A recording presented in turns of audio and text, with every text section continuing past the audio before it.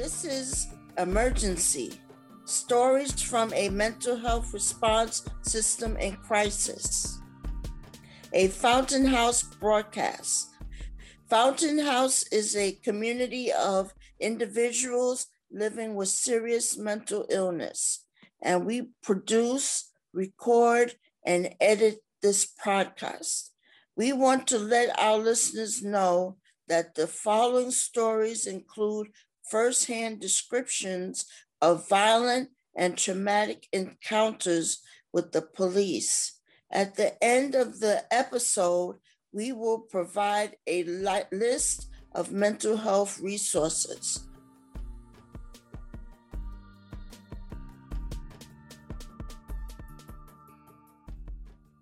One in every 4 people killed in response to a 911 call is suffering from serious mental illness. Those killed are disproportionately people of color. Today, you will hear stories from 3 of many Fountain House members who reached out for medical help and instead encountered the police. We want to show you that behind every headline is a person. These are not statistics. These are our stories. The first time I was hospitalized, I was 22. I had recently lost my father, and I was doing a lot of strange things in my house. I was throwing my mother's clothes out the window. I was yelling at my neighbors. My behavior was strange, and my mother was on the phone with someone, and her friend must have said, call 911. The ambulance came and police cars, and the ones who came in the house were the cops first. I wasn't resisting or anything, and they just grabbed me. They put my hands behind my back. They put handcuffs on me, and they took me outside the door. I didn't remember any contact with the ambulance at all, because in fact, they put me in the squad cars, and the whole neighborhood was outside waiting, watching. I knew most of these people. I know them since I was 9. And, even people I didn't know, I swear the front of my house, the whole block was there, and maybe people from other blocks, because there was so many people, and it was so embarrassing. Eventually the neighborhood, they started a petition to get me out of the neighborhood. I would have preferred it if a social worker, so someone like that would have came in and say, what's going on with you, put their arm around me, and because I was not doing well at that time, but not to the point that I needed to look like I'm arrested. So it looked like I'm some kind of criminal. And it was a really bad experience, and it was just horrible, horrible experience. Parents would pull their kids away from me like I was some kind of monster. The way I was treated was horrible. But when they came in the house, I was wearing a nightgown, and they wouldn't even let me put my clothes on. They just basically laid my head down on my bed and, put the handcuffs and, and they made me look like a perpetrator, I mean, they made me look like a criminal. I was 12 years old, first one. The second one, I was 13. And the third one, I was 13. The fourth one, I was 14. I was a teenager. I was very young. When the police was responding, they want to know what's going on, right? And some police officers who try to talk to my mother and tell her what's going on. And there is 10 or 15 police officers just arrive into my mom's house to think that I was psychotic. So yeah, they showed up because I don't have a weapon. I don't have a kitchen knife. I don't have a possession of drugs or guns or anything. And, it's they making fun of it, they smirking. And when they smirking, they think that there's something is a joke. And when the police arrives, afterwards, then the paramedics came. There was 2 paramedics came now and they detained me. I was not arrested. but I was handcuffed. So when the police escort me out through the to the ambulance where the paramedic was at, everybody want to see what's going on outside, what's happening. And everybody is watching me, seeing me with my handcuff or something. I was not dressed. I was wearing a boxers and I was wearing a white t-shirt. I have shoes on, but I was not wearing socks with my shoes on. So I was wearing my underwear like a boxers and my white t-shirt. It's so inappropriate. I feel like I'm afraid of cuss because the reason why I don't want to cuss be falsely abusing me and getting me handcuffed or do something to me like punching and pepper spray me or beat me with something else. They look big. They're taller than me. And they're stronger than me.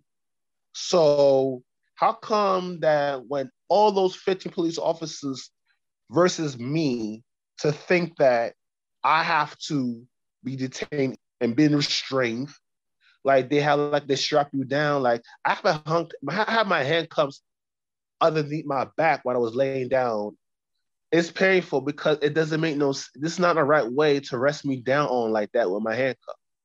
I don't get that. Why have I be restrained on it? With my one hand on into the metal of the chair. Then the mind is just like, this guy is retarded. He's crazy or something.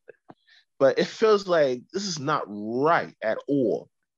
Everybody is laughing at me. Everybody is laughing at me like, what? You know, I'm going to have to tell you this because the thing is, I need justice. I need to justify myself that I'm doing okay. For anything that I don't do no harm to nobody. I've been hospitalized several times, but I'm doing better.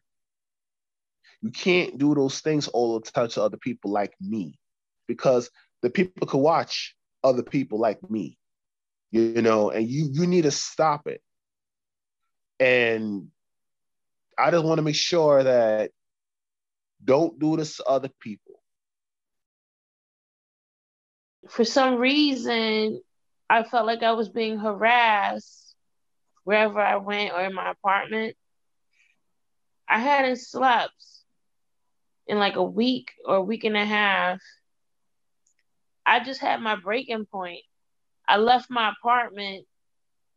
I was going to my aunt's house.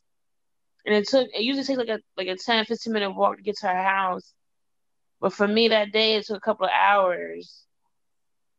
Now, I know their voices now, but they were telling me not to go. And I covered my ears. I sat on the floor. And I said, I don't know what's going on, but I keep hearing things. So I got freaked out. I left her house. And I sat in front of her building. There's a bench in front of her building. And I fell asleep on the bench. And then I woke up. My family was there. My uncle, my aunties, and my cousins were there. They all came from work. And then they called the police and an ambulance. And apparently the ambulance took a long time to come. So I was sitting there. And at first it was 2 officers. Then it was 4 officers. And then it was 6 officers. And they were saying things like, you sound like my wife. Like, what's going on with you? And it was just aggravating me and stressing me out. The stress brings out my symptoms even more. My uncle Richard, he said, just do what they say or they're going to beat you up. And I said, no, I'm not doing anything wrong. All I'm doing here is staying on the bench trying to get some sleep. So they handcuffed me. But the police, they weren't very professional. I had a feeling like they were making fun of me or they just didn't care about what they were saying to me. Because they're talking, like they didn't treat me like somebody that had an illness. They treated me like a crazy person. They just didn't do the job very well. I felt like there should have been a social worker there. I just want somebody to talk to, because I was looking for a quiet place to sleep. And I was looking for somebody that had some compassion, that would sit and talk to me about what's going on with me. Because I didn't know what was going on with me. I don't think the cops are educated enough to deal with somebody that's going through like a breakdown. I wanted to feel safe. And I didn't feel safe. Because my mind was so cluttered, and I just wanted, I was looking for places that were quiet, and I just couldn't find peace. I couldn't find peace anywhere. They had yanked me off the bench and turned me around, and they were like, not very gentle. I just couldn't help it. I was so aggravated. And it took me 2 years to realize I wasn't being harassed by anybody, that it was all in my head. It took me 2 years to figure that out. Yeah, just treat them treat them like a human being, like, I can't explain what it's like to have schizophrenia. I can't explain what it's like to have schizophrenia. It just seems so real. The hallucinations, the auditory and the visual. And it feels like they're coming at you in all directions. Yeah, you can't turn it off. You can't turn it off, yeah. Today you heard the stories of 3 Fountain House members. Brutal as their experiences were, these members survived, but too many others have not. In the last 4 years in New York City alone, 16 people having a mental health emergency were shot and killed by the police. 15 were Black or people of color. This nationwide tragedy has struck our community as well. Our 4th story today is Deborah Danner's, who was also a member of Fountain House. She was an expert in computer science and a gifted writer. And like all members of Fountain House, Deborah was one of the 13 million Americans living with serious mental illness. On a Tuesday evening in 2016, one of Deborah's neighbors called 911 to complain about someone shouting in the hallway of their apartment building. The ambulance arrived first. According to testimony given at trial, one of the EMTs spoke with Deborah about going to the hospital. Deborah was confused, unsure about what was happening and why, but she was talking until 6 cops showed up and shoved the medic aside. Deborah ran into her bedroom and the police followed. Deborah was 66 years old and holding a baseball bat. The cop who killed her, who claimed that she made him fear for his life, was 32.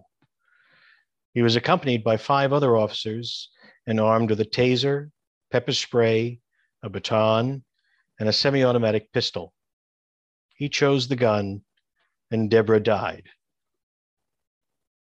We have heard many shocking stories of how individuals in the midst of mental health emergencies were met with antagonism, extreme policing, ignorance, and violence. Members were shamed, injured, and in the most extreme cases, killed. What are our alternatives? The most crucial step is to take police out of the picture. You heard what our members want in their moments of crisis: compassion, care, professionalism, and a gentle word or a hand on the shoulder. You heard them say, "We are not criminals. We must answer their call."